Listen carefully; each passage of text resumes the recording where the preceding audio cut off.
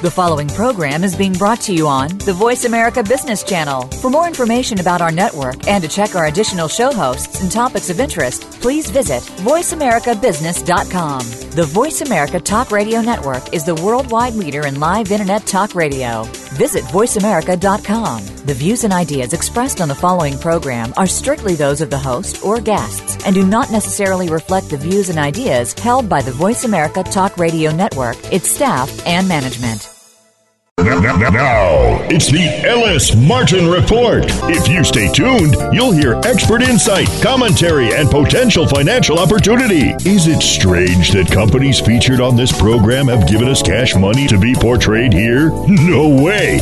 They want you to know what's going on. Catch us on the web at ellismartinreport.com.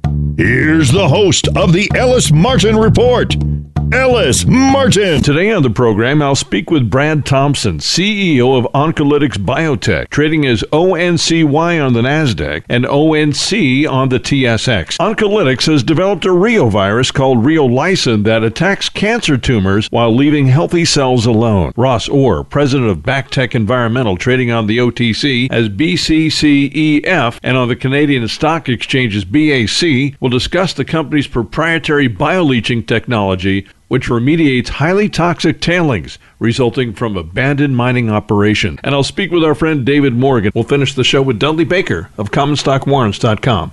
And now the marijuana speculator. Let's begin the program. Join me for a conversation with Dr. Brad Thompson, President and CEO of Oncolytics Biotech Incorporated, trading on the NASDAQ exchange as ONCY and on the TSX as ONC. Oncolytics Biotech is a biotechnology company focused on the development of oncolytic viruses as potential therapeutics for use in a broad range of cancers. The company is conducting clinical studies using reolysin, its proprietary formulation of the human reovirus, and some of the most prevalent forms of the disease, including lung, colorectal, and pancreatic cancers. Brad, welcome back to the program.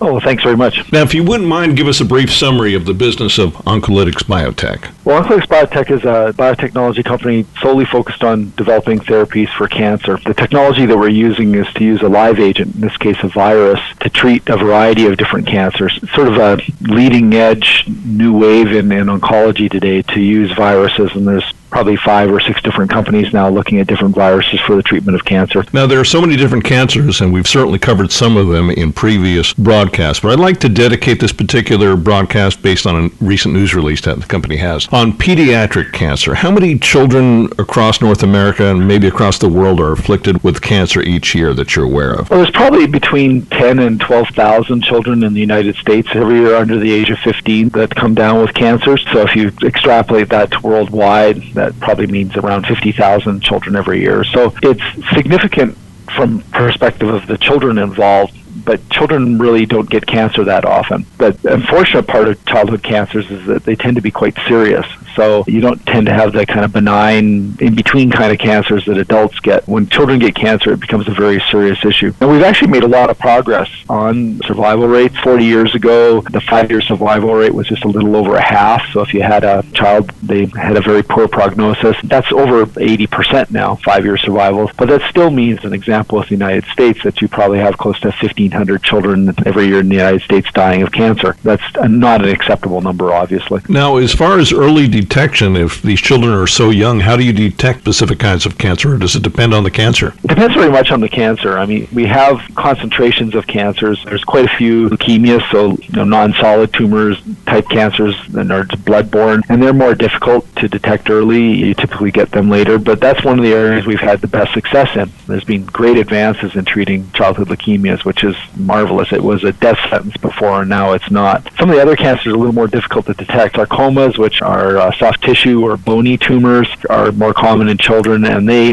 tend to be not detected early enough to have very simple therapies. And of course, the one that is most germane to oncolytics is brain cancers, and they tend to be detected actually fairly late. The external symptoms that you get with brain cancers usually only manifest themselves when the cancer is fairly advanced. That was going to be my question to you. When you're talking about a brain tumor or brain cancer, there's, I would imagine, very little early detection involved, and by the time you've diagnosed it, you've got to treat it, and perhaps it's stage 2 or stage 3 cancer. This is a very, very dicey area, so you're beginning beginning, according to your latest news release, you're beginning at least a phase 1 study in pediatric patients with brain tumor. Can you lay that out for us and give us some kind of possible hope as to how this disease may be treated in the future using oncolytics technology? Well, children are an extra complication in cancer therapy because the agents that have been historically used attack rapidly growing cells in the body. Radiation, chemotherapy, they tend to be toxic to cells that just grow rapidly, and that's really all cancer is, a cluster of out-of-control cells growing. But when you think about a child is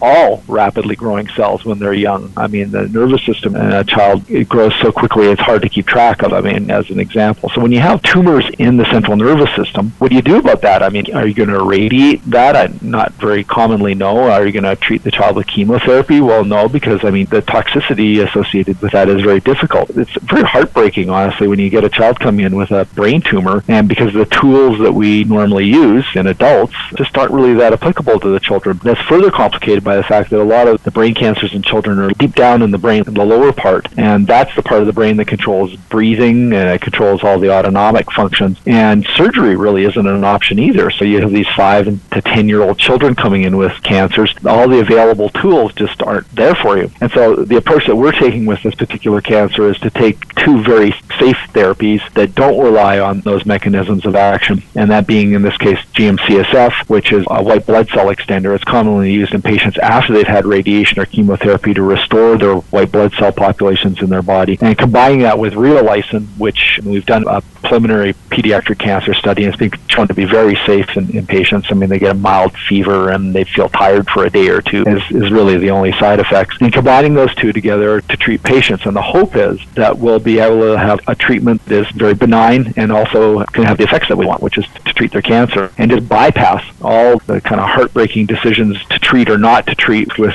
the current standards of care. You used a term called reolysin, which is a proprietary term with regard to oncolytics. And again, let's talk about what a reovirus is and what reolysin is so that our listeners new to the program can understand what's unique about oncolytics biotech and the technology. Well, the virus that we're using, its technical name is reovirus. And there's 3 strains of it, and we're using the 3rd strain. So we're using reovirus type 3. And it's a very commonly found in the environment type of virus. Most people by age 5 have some evidence of being exposed to the virus. Almost all adults have been exposed to the virus. It's part of a growing number of viruses that, yes, they're viruses, but they actually don't cause diseases. Certainly people in the field think that probably most viruses don't cause, the ones that we study, of course, are the ones that cause disease, and that's rightfully so. So you've got this relatively safe virus that's present in the environment, and it just happens to actually only grow in cells that have genetic defects that are linked to cancer cell populations. And so you just have this very elegant solution handed to us by nature for a potential problem, which being this case being cancer. Of course, taking it from being present in the environment and taking it all the way through all the safety and efficacy and all the development, how do you make it kind of issues, is being what oncolytics has been doing since its inception. But it's a very interesting area in that all the viruses that are being tested in oncology, and there's quite a few of them now, all have many of the same elements. They're quite safe, they're quite targeted, they use different mechanisms of action than traditional older therapies. And in this case, with regard to children, it's a technology that would be employed after other curative therapies have been employed and deemed ineffective? Not necessarily. We've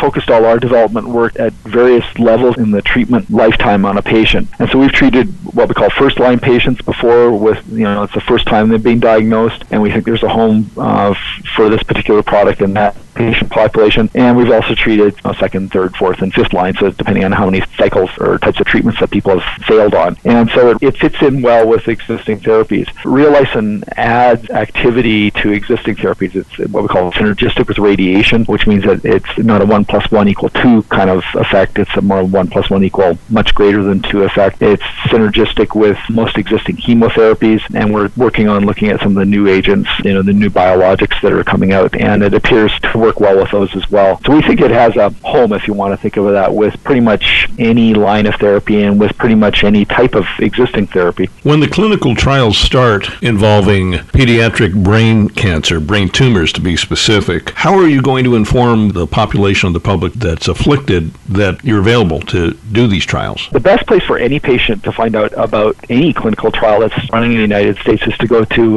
clintrials.gov, so www.clintrials.gov, where there's a complete listing of most, or in some cases all, depending on the time of the year, clinical trials that are undergoing in the United States. And all I have to do is type in the keyword real-licin, and it'll give an entire list of clinical studies that are currently enrolling in the United States. And this particular study is up on ClinTrials. It's got the contact information. People can just contact the site directly to see if they can get onto a clinical study. I imagine when you're dealing with potentially terminal patients and adults, the criterion for clinical trial is not as stringent as it is with children. There's a lot more hoops you've got to jump through with regard to your company and these trials to involve children in this procedure, correct? Yeah, children are treated with extra special care in clinical trials in cancer for the reasons that we've already talked about. There's another reason layered on top of that is that, children aren't legally able to give informed consent themselves. It's hard to sit down with a 5-year-old and say, I'd like to stick you on this experimental therapy and try to explain it to them and have them make a reasoned decision upon that. So you're actually relying on the parents. And so there's a great deal of sensitivity in the system that the people you're talking to are the ones that are most upset by the situation, which is the parents. And the children are actually typically far more stoic and far more accepting of their situation than the parents are. And so there's a lot of sensitivity in the system, both for the safety of the children and for the enrollment process. Adults are capable of managing their own affairs, and honestly, they're a lot more durable to all the treatments that people propose to stick them on these clinical studies. It is just an easier process for those two reasons. Brad, what can we look forward to during the next 6 to 12 months with regard to rolling out additional trials or technology? What can we say to potential shareholders? Well, we're really entering a really, I think, exciting stage of development with this particular product. And there's really two paths that we're looking at. One, I would expect in the very near future, people will be hearing about what our final first choices for registration studies, so the last step to get the product approved kind of studies will be. We're hoping to do that in this quarter or early next quarter. And then those are very important milestones for people to be aware of. And behind that, you're going to be seeing us announcing a number of new study initiatives like the one we did this week, which is looking particularly at the immune system, sort of two prongs of attack on that. One is looking at boosting the immune system, which is this GM-CSF, a real-licin combination. And we're planning on doing that in an adult population as well as the announced pediatric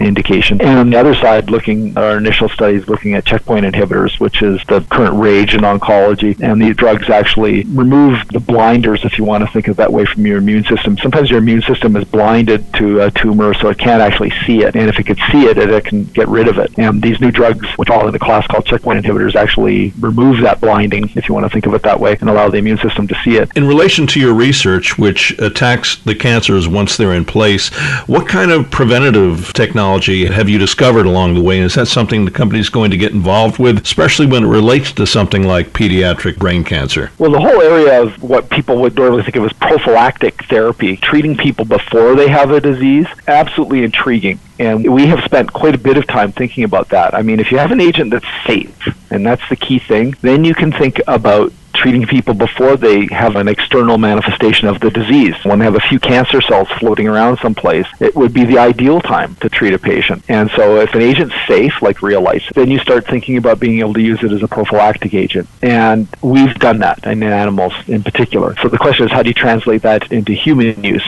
And that is where the problem comes with prophylactic. How do you prove you're preventing cancer at very large patient populations? And that's just a very daunting task for any company, much less a company the size of Oncolytics, which is a fairly small company. But I think it's possible. And I think there's agents like real-licin should be able to be used in that indication. But it's just getting over the developmental hurdle about how do you actually prove it. Well, Brad, it's always a pleasure to speak with you. Thank you so much for joining me today on the program. Well, thank you very much. Hope you have a good day.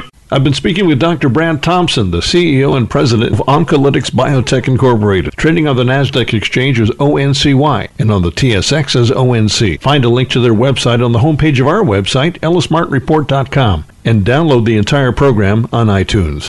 Getting hungry? Eat knowledge. Find it at ellismartinreport.com. Join me now for a conversation with Ross Orr, president of Backtech Environmental, trading on the OTC as BCCEF and on the CSE, the Canadian Stock Exchange, as BAC. Backtech is a pioneering environmental technology company that has developed and commercialized proprietary technology to remediate highly toxic tailing areas, resulting from abandoned mining operations. Ross, welcome back to the program. If you don't mind, give our audience a brief overview of your company. Bioleaching's been around since the mid-'80s. First perfected by Goldfields of South Africa, a big company that everybody's aware of. Secondly, by Bactec. The first plant that we built was in 1994, and we've built 3 plants subsequent to that. In essence, what we do is use bacteria to oxidize sulfides, particularly arsenopyrite, which is arsenic sulfide, into a form where the gold is readily recoverable, where it wouldn't be using conventional cyanide techniques. Effectively, the bacteria, their job in these large vats is to attack the sulfides, break them down, which allows them for conventional recovery of gold and silver, and copper for that matter. Hence the expression that you've coined on your website, "Our bugs eat rocks." It's the simplest way to get people to stop at a booth at a show and ask you, what does that mean? It's not a topic that's well known to people, and it takes time to sit down and educate people about what it is we actually do. I think the fact that we have split the company in half to pursue environmental remediation with bioleaching, we're the only people that do that. I mean, Goldfields is more focused on using their technology to produce gold ounces, and the plants that they built tend to be a lot larger than the ones that we've built. The largest one we have is about 200 tons a day of concentrate, keeping in mind that a concentrate is a percentage of the actual rock that goes through a mine. We're throwing out a word called artisanal mining. What exactly is that, and why is it so bad? Artisanal mining, especially since the advent of the increase in the gold price several years ago up into the thousands of dollars per ounce arena, has led to an absolute war on the environment in countries like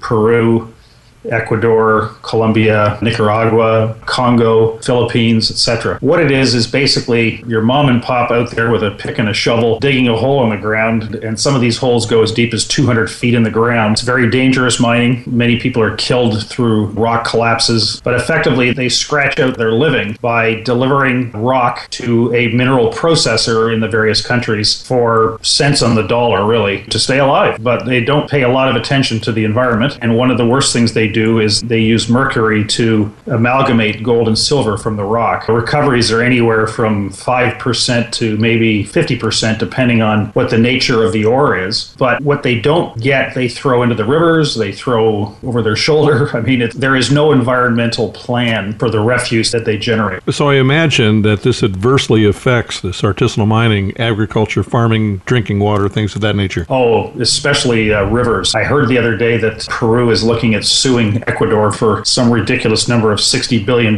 because the rivers that are flowing out of southern Ecuador into Peru are dead. I mean, they've killed all the fish, the wildlife, and of course that water is used for agricultural purposes, as you pointed out. So you're spraying mercury onto farmers' fields. It can't be good for anybody in the long run. I mean, it's terrible. Now, I came across an article related to this by a person called Marcelo Vega from the University of British Columbia, who has evidently spent the last 10 years attempting to solve the problem in Colombia, Ecuador, and Peru of the elimination of mercury by artisanal miners for the recovery of gold and silver. Well, I've actually spoken with Dr. Vega about this problem, and what he's trying to do is convince the masses that it makes more sense to deliver their rock to a conventional gravity flotation circuit where the sulfides can be floated and then separated without the use of mercury. What they do now, of course, is they use the mercury to amalgamate the gold. Then they deliver the end product to the conventional processor in the area who tends to burn it, which effectively means you're now burning mercury and putting all sorts of hazardous gases into the environment as well. It's just a nightmare. The simple answer, of course, is just to use flotation to separate the gold-bearing sulfides from the rest of the rock, and then you can use your cyanide in a controlled environment so that you can destroy the cyanide when it's done. I don't know what the actual output is, but mercury and cyanide together is not a very nice thing to have. So what are you telling these local miners about using mercury? We're saying to them, look, don't use mercury. Just deliver us the rock. We'll crush it, grind it,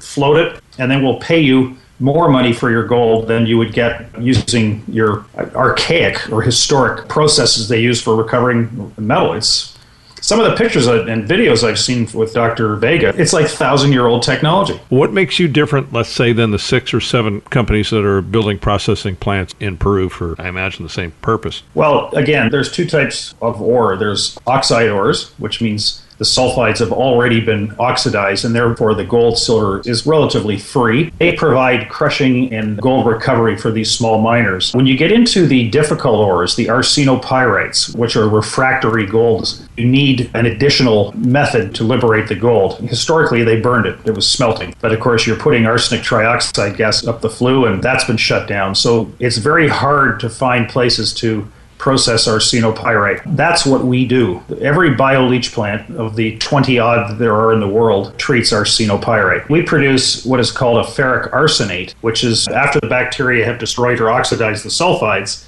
the arsenic and the iron band together and drop out as a U.S. EPA-approved landfillable. Not that we would ever do that, but it just proves the point that it's a final benign form of arsenic. Is this still an underreported issue worldwide? As many times as you've been on this program throughout the last 5 or 10 years or so, you would think that it's a well-known issue. I think environmentalists know about it. Certainly folks living in the countries we've discussed know about it. It would seem that the IFC or the World Bank would be interested in funding something like this, for instance. Just recently, as recent as 2 weeks ago, the Canadian government gave $8 million to a group out of Victoria, BC called, I think it's the Artisanal Gold Council or something.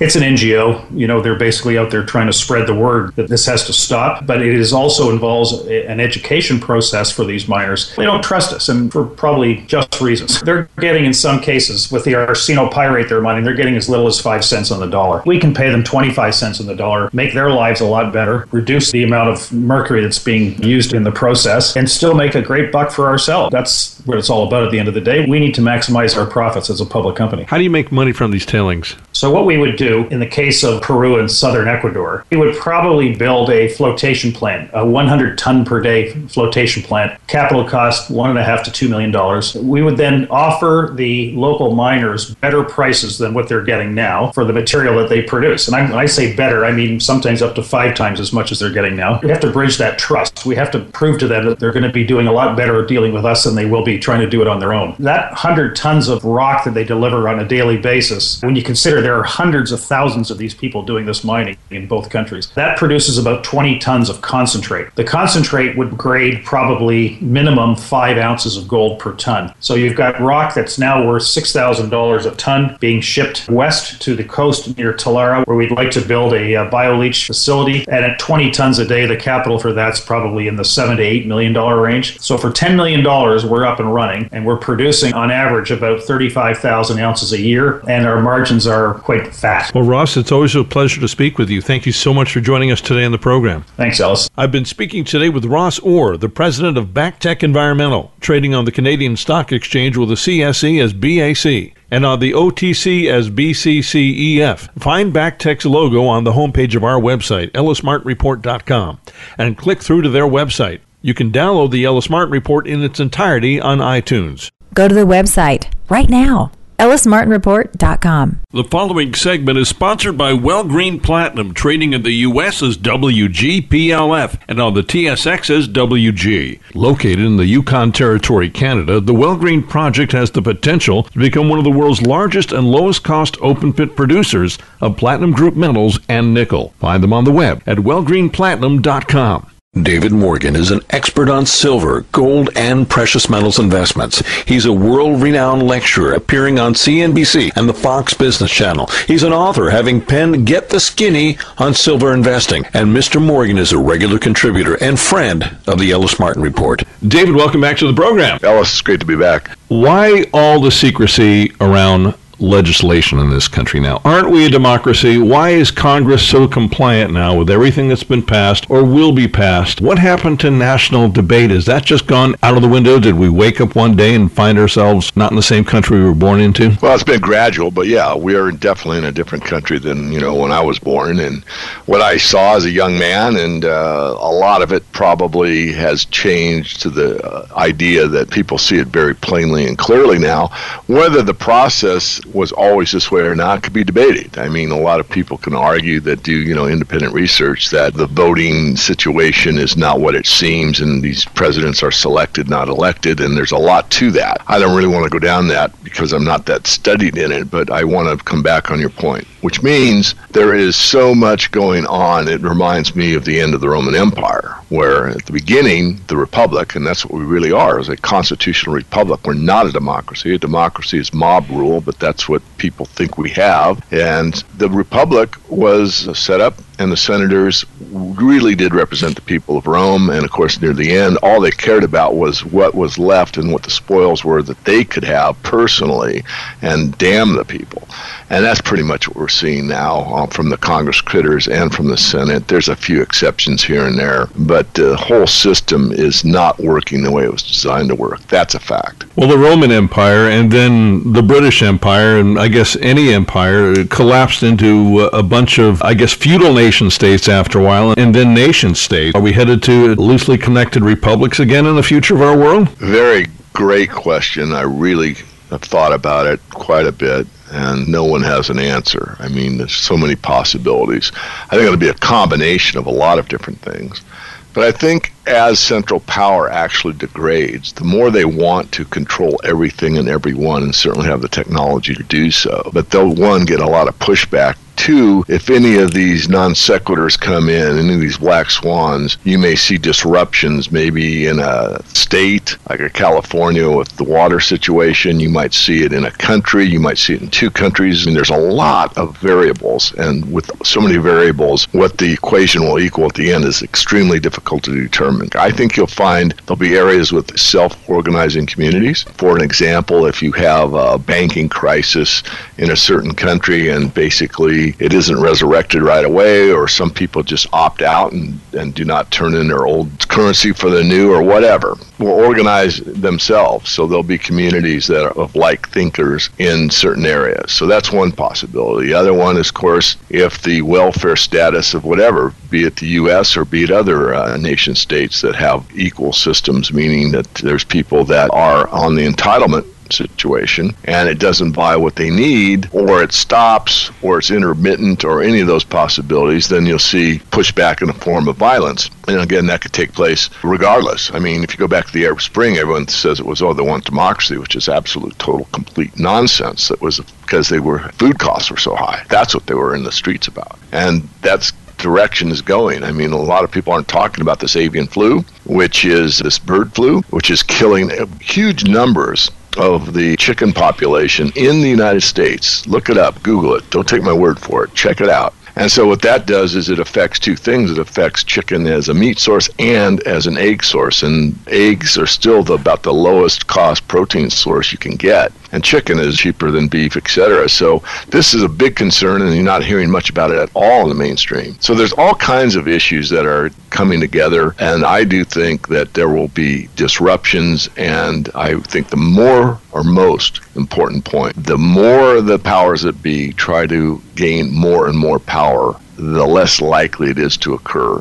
I do think that they're losing a grip, and the whole idea is a very simple one, and it's one that most people say can't happen, won't happen, and that's that governments fail. And governments do fail. In fact, you outlined the Byzantine, the Mesopotamian, the Roman, the British. I mean, all empires have come and gone. In fact, digressing further, in the movie that I was in, the4horsemenfilm.org, if you type that into Google, the4horsemenfilm.org, you'll go and be able to watch the movie for free now. I'm one of the people that were interviewed in the movie. It's about empire, and that's a great movie to watch to understand where we are and to understand that they all fail. And also, if you have people that are kind of on the fence or don't believe any of this stuff, it's a good film for them to watch. It's a very well-made film. I know Dominic Frisby. In fact, I met him early on in one of my first trips to London, and honestly, Ellis, Dominic was a non-believer in honest money, and he was pretty much a statist and not a libertarian at all. And I'm not saying it was just me, but I think that the interview he did with me got him to think. He was open-minded enough to say, wow, this kind of makes sense.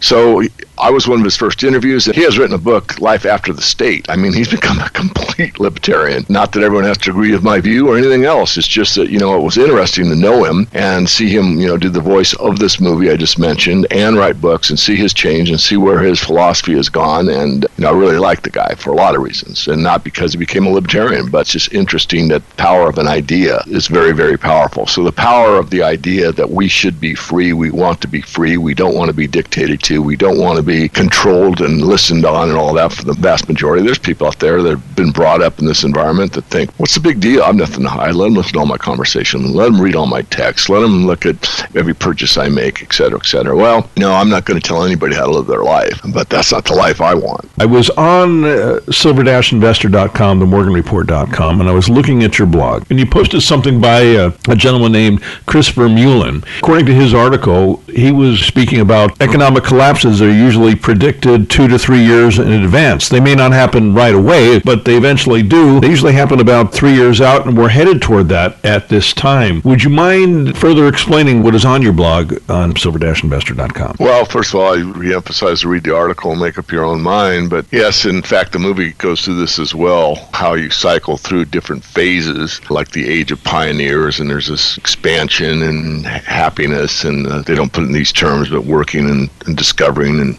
getting along, and then that kind of burns out and you go into the next phase. And what Chris is saying in this article is, I can't really reiterate much better what you said. I mean, we're at a point in time where the collapse hasn't occurred yet, depending on how you measure it. I mean, I would be of the school that the collapse took place in 2008, and it was quote-unquote fixed, but it really hasn't been fixed, and here we are 7 years later, and we are in a situation that's only gotten worse. Everything that was wrong in 2008 has been increased, other than the real estate situation is not at the bubble, but the debt bubble has expanded. And the biggest debt bubble, and the one that will take down a government, is the bond market. And that's the biggest bubble of all. The biggest bond market bubble is the United States market, the U.S. bond market. And we're already seeing interest rates start to move up, which means bond prices go down. And that will be the main reason you won't see a hyperinflation, in my view, is the reason that there's so much money in bonds, it dwarfs the equity market, so that you can take the whole stock market and fit it into the bond market several times, because the debt markets are just humongous. Not only government debt, which is the bonds, and the perception here is just, this is going right back to the Matrix. I mean, the idea being that a bond is the most secure investment that you can have. It's like bonds are better than gold. A lot of people believe that the U.S. bond is sacrosanct. That is the absolute safest place to put your money. And that is absolutely the most upside down, illogical lie in the universe. And here's why. The government that issues the bond will tell you that it's based on the full faith and credit of the fill in the blank, United States, Spain, Greece, whatever. Look at Greece. They can't pay their debt, and they don't have bonds. But the point is they can't pay their debt. And the U.S. bond market can't pay their debt either. So it's on the full faith and credit means it's the ability to extract everything out of their citizens and squeeze them to death in order to pay the debt for whoever holds the debt. Say, well, we owe it to ourselves. That's not true either. China owns a great deal of the debt. There's foreign nationals, there are other governments, and there are some people in the United States that own government debt, and you could say, yes, they owe it to themselves. In other words, they're Americans that bought American debt. But if you took everybody's ability to pay in the United States, in other words, took 100% of their income every year and let them starve, you just basically just took their lives, more or less, I'm using this as a metaphor, would not be able to take care of the debt burden that already exists. So the government doesn't produce anything to pay the debt back. They rely on their citizens to pay it back. So the full faith and credit means the ability of all your neighbors to come up with $3 million instantly to pay that debt back. Now, the debt isn't going to be called due instantly, right? I mean, no one that holds a bond is all going to go to the window and say, I want cash for this debt. I want to cash it in. They're not going to rush the window at one time. However, it doesn't have to happen that way. In fact, it won't happen that way. What could happen, and most likely will happen, is that enough of it will be cashed out where there's sort of a run on the bank. There'll be China that wants to cash out so much of the U.S. debt, Russia, maybe Japan, and all of a sudden the interest rates start to go up and up and up because they have to give a higher interest rate in order to keep the system alive. And when that's the case, it kind of accelerates on itself. And the bond markets hold the key to the whole thing. And there's been no bond market, there's been no government-issued currency, no government-issued debt that has stood the test of time. But, gold coin worked in the Roman Empire and works today. I mean, that's my point. So you want to get really truthful, really honest, really sincere, really look objectively and tell the truth. What you'll find is that gold and silver are the money that lasts eons. And there isn't any government that lasts eons. Again, going back to that movie I was in. So we are in a precarious situation. Chris did a good job of outlining it. Take a look at the article and think for yourself. Look at where you think we are. And what I like to say is I don't want to pound the table saying, buy gold, buy silver. That's all you've got to do, because it's a lot more complicated than that. I think everyone should own some. I think 10% is probably enough for most people. And the 10% is there a 10% chance that in the rest of your lifetime, there will be such economic uncertainty that you'll be glad that you had the money of last resort? If the answer is yes, I think there's a possibility of 20%, and maybe you could go to a 20% holding. But if you think it's unlikely, maybe go to 5% holdings. But I'm not saying 100%. Will this happen? It's inevitable that it will. The time frame is always difficult to get. I truly think that we're probably within 3 years. Again, look at Chris's article, and you can determine for yourself. And once you get the initial investment, I think you can really just kind of, try to relax. I mean, these are very interesting times. But just go about your life. I mean, you don't need to focus your whole life on finances. Finances are part of your life, but they're not total. I mean, people like me, that's my livelihood, so of course I spend more time there, but the average person doesn't need to. Well, if you want to collect anything, and people have many different hobbies and collections, why not collect something you may be able to use as barter someday, silver or gold, correct? Absolutely. The Ellis Martin Report is sponsored by Wellgreen Platinum. Wellgreen Platinum is a Canadian mining exploration and development company focused on the active advancement of its 100% owned Wellgreen PGM and nickel project toward production. A 2015 economic assessment shows the Wellgreen project, located in the Canadian Yukon, to be potentially the second largest PGM producer outside Southern Africa and Russia, with average annual production of over 200,000 ounces platinum, palladium, and gold, along with 128 billion pounds of nickel and copper from just 34% of the pit-constrained resource, making it possibly one of the largest in the world. Estimates show that once in production with assets near or at the surface, this low-cost producer may generate cash flow exceeding as much as $330 million per year. Situated along a major highway in a mining-friendly jurisdiction with an active market for PGMs and nickel, and with a strong management team, Wellgreen is certainly to be considered a candidate for your portfolio. Find them on the web at wellgreenplatinum.com. David, tell us about the Morgan Report. I will. One thing that I don't know if I've ever talked about in public is once you become a paid member of the Morgan Report, right at the top of the members only section, there's something that is called how to use the Morgan Report, because that's the most important thing, which means that's the first thing you should read. And you should read it a second time, because it outlines why we structure the portfolio the way we do. It talks about your age and how much gold or silver you should own, and it absolutely prevents you from making big mistakes, because I made big mistakes investing in the junior mining stocks when I was quite young, and I learned the lesson very well. I didn't want anyone that relied on my work, and it's just not me, as you know, Ellis. It's me and two other analysts, and we have a staff. So it will prevent you from making big mistakes. I mean, we believe in big money goes into big companies and medium, and when you speculate, that's exactly what it is. And it outlines exactly how to do it. It outlines how to put a stop loss in. It explains why a stop loss on a big company is tighter than a stop loss on a speculative company. It explains when you speculate how you do it to prevent taking a big loss because you spread out your bets. And all this is outlined, and the reason I'm going through this is, one, it's extremely important for everybody that has money at risk, and two, it's disheartening to me because I do care about others. I certainly care about people in general, but especially our members. And occasionally we'll get an email or a phone call or whatever that someone has bought XYZ mining and put in X amount. And I say, that must mean you have 100X in your mining portfolio.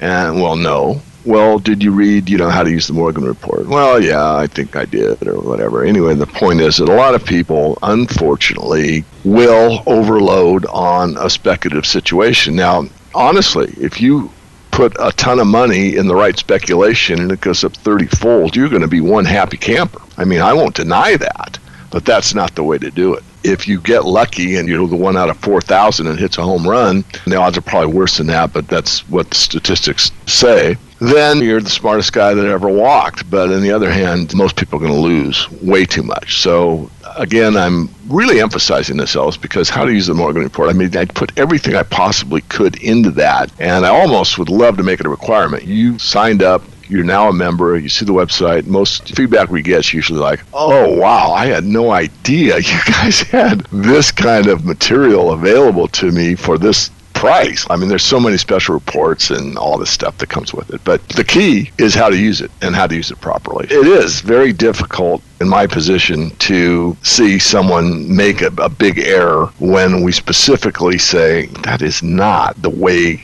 to do it. There are certain aspects of investing that really need to be integrated into the practice. It's not just theory. I mean, I've had guys that I wouldn't sell them the report because all they wanted was, well, like, what was my latest speculation? And I said, yeah, that's not what I'm about. It's not what the report's about. It's not going to benefit you or me. I mean, if it hits, then you're going to take credit for it. The thing about this business, this isn't true of everybody. In fact, most people are just really, really great.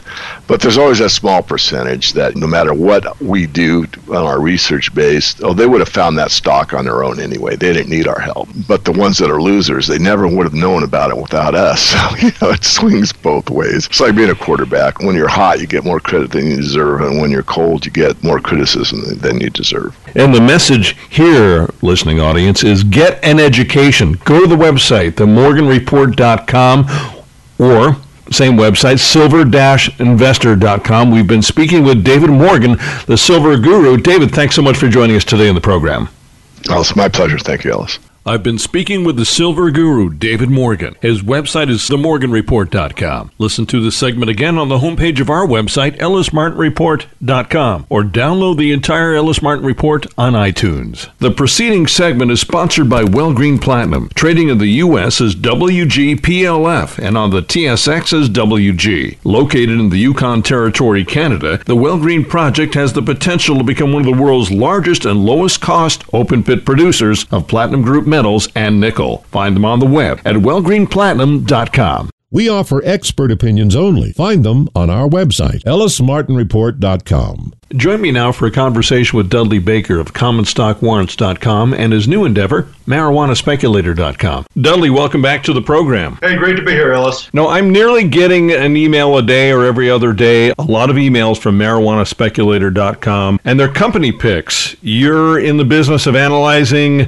public companies in the business of hemp or marijuana, cannabis, anything related to that industry. Tell me about your website, MarijuanaSpeculator.com, and the service that you provide. What we're doing now, we like to call this the Baker's Dozen. So my last name, Baker, obviously, and my son's involved with this project as well. Actually, he came up with the title, the Baker's Dozen. So what we've got is our 13 top picks in this sector. Right now, we have 12. Any investor just sits down one morning and says, okay, what 13 stocks am I going to buy today? We've taken our time here over the last several weeks, and we're actually putting together day by day what our 13 picks are. Right now we've got 12, and probably tomorrow or the next day we'll come out with our number 13 pick, and then we'll have our initial portfolio together. And so, yes, we're kind of exploring those stocks that are in the universe within the marijuana cannabis space. Right now there's, let's say conservatively, probably 280 companies trading in the marijuana cannabis space, U.S. and Canada combined. Part of our service also includes this whole master list, sortable in just about any way that you can imagine, and definitely sortable based on price of the company, name of the company, symbol, market capitalization, and such. So it's a little bit of a process, and then we're narrowing it down. We know that we can't just recommend the universe. So 13 picks sounds really cool. We will be constantly monitoring these 13 picks. If we decide to drop one off, we will add another one to take its place. We will still be tracking that company, and it will still be in our portfolio. But we're going to have basically our hot stocks are going to be the Baker's Dozen, the top 13. So it's a fun journey so far. So we're trying to do a good job here. So typically on this program, on the Ellis Martin Report, companies pay us for exposure. Public companies pay us for me to interview them in order that they have a chance to expose their company to potential new shareholders as part of their fiduciary duty to grow their shareholder base. Now, with regard to you, no company's paying you to cover them at all. You are recommending these companies as a pick as part of the Baker's Dozen based on the work that they're doing, based as the potential to make money in the market. Is that correct? Correct. Right now, we're not taking any money. Right now, we don't have any see banners or anything that companies are paying for. Now, some of this could change a little bit in the future, and if it does, it will be full disclosure.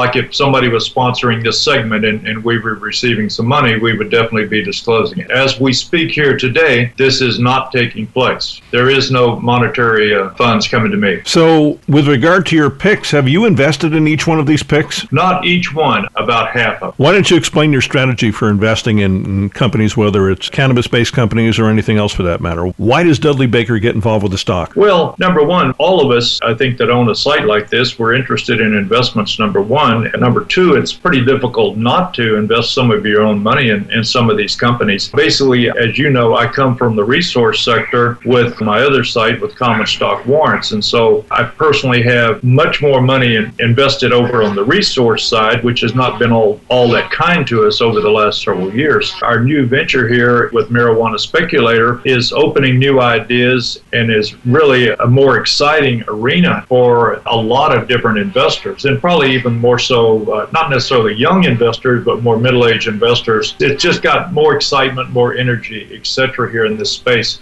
And so as I stumble onto some of these companies and in our research, some beg me to want to invest in them. I'm like every investor with limited resources. You say you can't buy them all. So it is somewhat subjective as to which ones that I personally come into at any time. We'll have those footnoted or flagged, those individual, out of the Baker's dozen, the individual stocks that I actually own myself. I know that my nephew is an investor in this sector, and he's never touched a marijuana cigarette or anything related to it his entire life. Would it be fair to say that you have many, many followers, or at least people that are involved in the sector that don't smoke the weed, but they like the sector? I think that's a fair way to put it. I mean, there would be no assumption in my mind that just because an investor invests in this sector that they're a user. That's just a fair way to put it. I mean, this is just another sector, an investment sector, just like the resource sector, where you've got the opportunity to make some money. And this is my level of interest is from an investment standpoint. We created the service, and if we can all make some money, we'd like to think we're going to guide our subscribers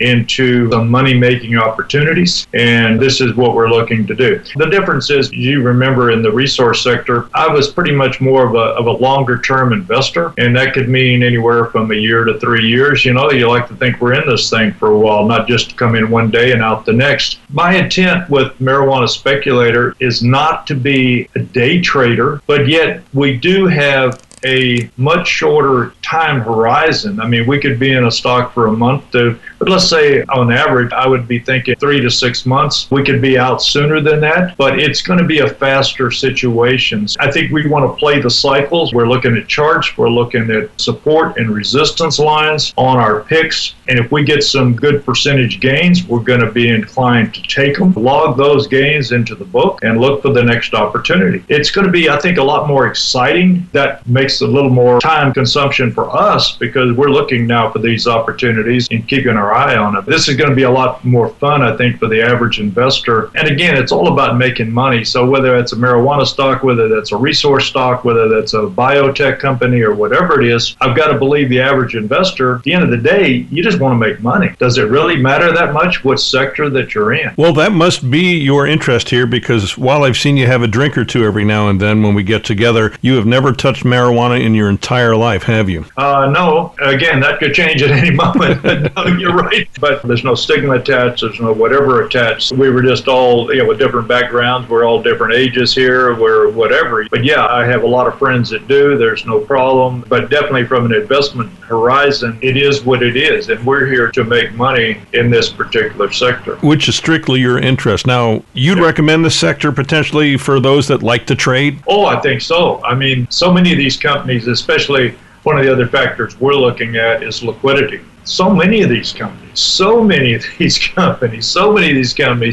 are, let's just say, 10 cents and less. And some of them are damn near at a penny. Some are at 5 cents. But we've got great liquidity, meaning that for the investor, that's important. You can get in and out really easy. And these are really easy to trade. I would say with your normal broker, whether that's the E-Trades or Ameritrades of the world, they're doing these deals, low commissions, in and out, and just opportunity. We're trying to help the investors find these opportunities with the baker's dozen, and then you execute, assuming that you'd like to follow us and you like these picks. I don't assume that anybody's going to look at all 13 of ours and say, well, Dudley, we're going to follow you exactly. Everybody likes a list. So we give you what we deem as a hot list of 13 stocks. Maybe you only like a couple, maybe you like 5, and you invest in those, and that's okay. Well, without recommending that any of our listeners invest in any of the companies right now that you are purveying on your website, marijuanaspeculator.com, why don't we talk about one? Pick one out of the baker's dozen that you like and tell us why. Well, one of the companies there in the LA area is called Vape Holdings, VAPE. And Vape is with the vaporizers. Their name is very apropos. Their symbol is very apropos to what they're doing. They're expanding. I think they're in Chatsworth, outside of LA. It's been around before the whole boom and the hype here that started on January 1, 2014 with the legalization there in Colorado. So Vape was around before that. They're expanding operations. My goodness, I think we came in with our recommendation roughly 2 weeks ago at 40 cents. It's subsequently been up as high as 60 cents. I think it's maybe 56 right now. So we're up a nice percentage in, say, 2 weeks. Again, not going to take that. You think, gosh, 30+%, one time up 50% from when we actually sent out the buy alert. Well, that's pretty cool. It's pretty cool, Dudley, but how long are you going to stay in there? Well, don't know. So basically, as with any investor, this came down. I think it bottomed right there at the 40 cents. I'd like to get more time. I'd like to get bigger percentage. Yeah, I'd love to see this back up to $1 plus. I can't recall off the top of my head, but I think at one time in all the hoopla, this was easily a $20 stock or more. And now we came in at 40 cents, which is basically the low. Well, that's pretty cool. We almost pegged the low here within a penny recently. Again, for the average investor, if they were following us. Now, an average investor could say, well, Dudley, I'm out of here. I made 30% in a week, so I'm out of here. Well, that's cool. So everybody has to do their thing. And right now, I don't have a specific parameter here on VAPE that I'm looking for. It's just a matter of monitoring these and watching them every day and then making this decision in real time as to what we're going to do. But that's just a good example, and we think this has a lot of growth aspects to it. And of course, I think the whole philosophy with the investing in this space is that as the different states legalize, number one, just the medical marijuana, opportunities will present themselves. If and when any states legalize the recreational aspect, then more opportunities are going to come to the front.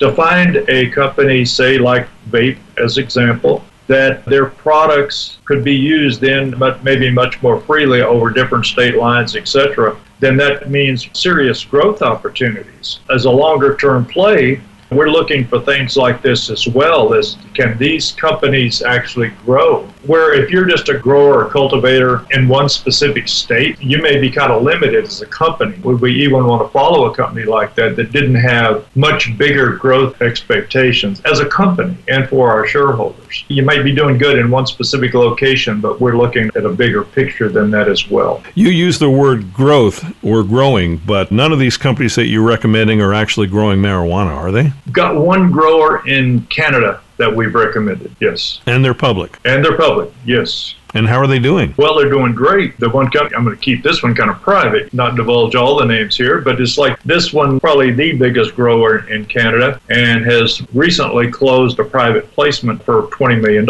So what this means is this is serious money, guys. They're not small potatoes. They obviously savvy management. They know what they're doing, well connected in the financial world, and they've raised $20 million. This is pretty cool. So there's several growers in Canada and go through all the licensing procedures and yada, yada, yada. I thought to go with some of our much smaller companies, I needed one or two that were more stable out of our 13 picks. And this one grower, I think, is going to give us the stability. I mean, we're around the $2 range with this stock. This is not going to be maybe a 500 to 1,000% home run potential, but you can double or triple on this one, I think, in the coming months or year or so. And that's still a great return for a lot of investors. So I can wear a lot of different hats in analyzing some of these companies as far as the potential on each one, but with full awareness that we probably should not have all 13 of our companies sitting here at 1 penny and thinking that this is going to be a great deal for all the investors. Some investors are going to be looking for more solid companies that they're more comfortable with. Some are not going to like the penny stocks, or even some of them are even less than a penny. But we've got great liquidity, and if you can make money and turn the percentage gain, that's what it's all about. And I think that's what investors are looking for. And we're hoping to steer everybody in the right direction. And the big question is, how do we find out who this company is, Dudley? Oh, well, you're back to what we're doing here. MarijuanaSpeculator.com is our website. We basically give you an overview of what we're trying to do here. Just sign up for our services, and that'll be cool. And to go with the Baker's Dozen, what we're, again, doing that we actually started with is the complete list of all of the companies that are trading in this space. And that complete list is, again, roughly 280 to probably 300 companies as we speak. And so we try to keep this list up to date. It's all sortable. The average investor may think, my God, what do I do with this? It's just too much information, Dudley. And that's okay. And that's why we now have the Baker's Dozen. We've narrowed this list down for you. So if that's all you want, that's all you use. If you want the whole list, you just click the button and you're going to have the whole list. So it's pretty cool. Pretty cool what we put together. So love to have everybody join us, see what we've got going on. We're still in the process of developing some of the back end of the site, but we're up to 12 picks right now, but we'd love to have everybody on board with us. Well, Dudley, as always, it's a great pleasure speaking with you. I look forward to chatting with you in the very near future, and perhaps we'll visit some of these companies. Thanks for joining me today on the program. Great to be here, Ellis. Thanks. I've been speaking with Dudley Baker, the purveyor, the editor of MarijuanaSpeculator.com. Download the entire Ellis Martin Report on iTunes. Join us next time for the Ellis Martin Report. Remember, this is actually one of those paid programs where companies and individuals pay us to let you hear all about themselves. Remember, invest at your own risk. Get more of these powerful programs free on the web at ellismartinreport.com. Thanks again for listening to the preceding program, brought to you on the Voice America Business Channel. For more information about our network and to check out additional show hosts and topics of interest, please visit voiceamericabusiness.com. The Voice America Talk Radio Network is the worldwide leader in live Internet talk radio. Visit voiceamerica.com. The views and ideas expressed on the preceding program are strictly those of the host or guests and do not necessarily reflect the views and ideas held by the Voice America Talk Radio Network, its staff, and management.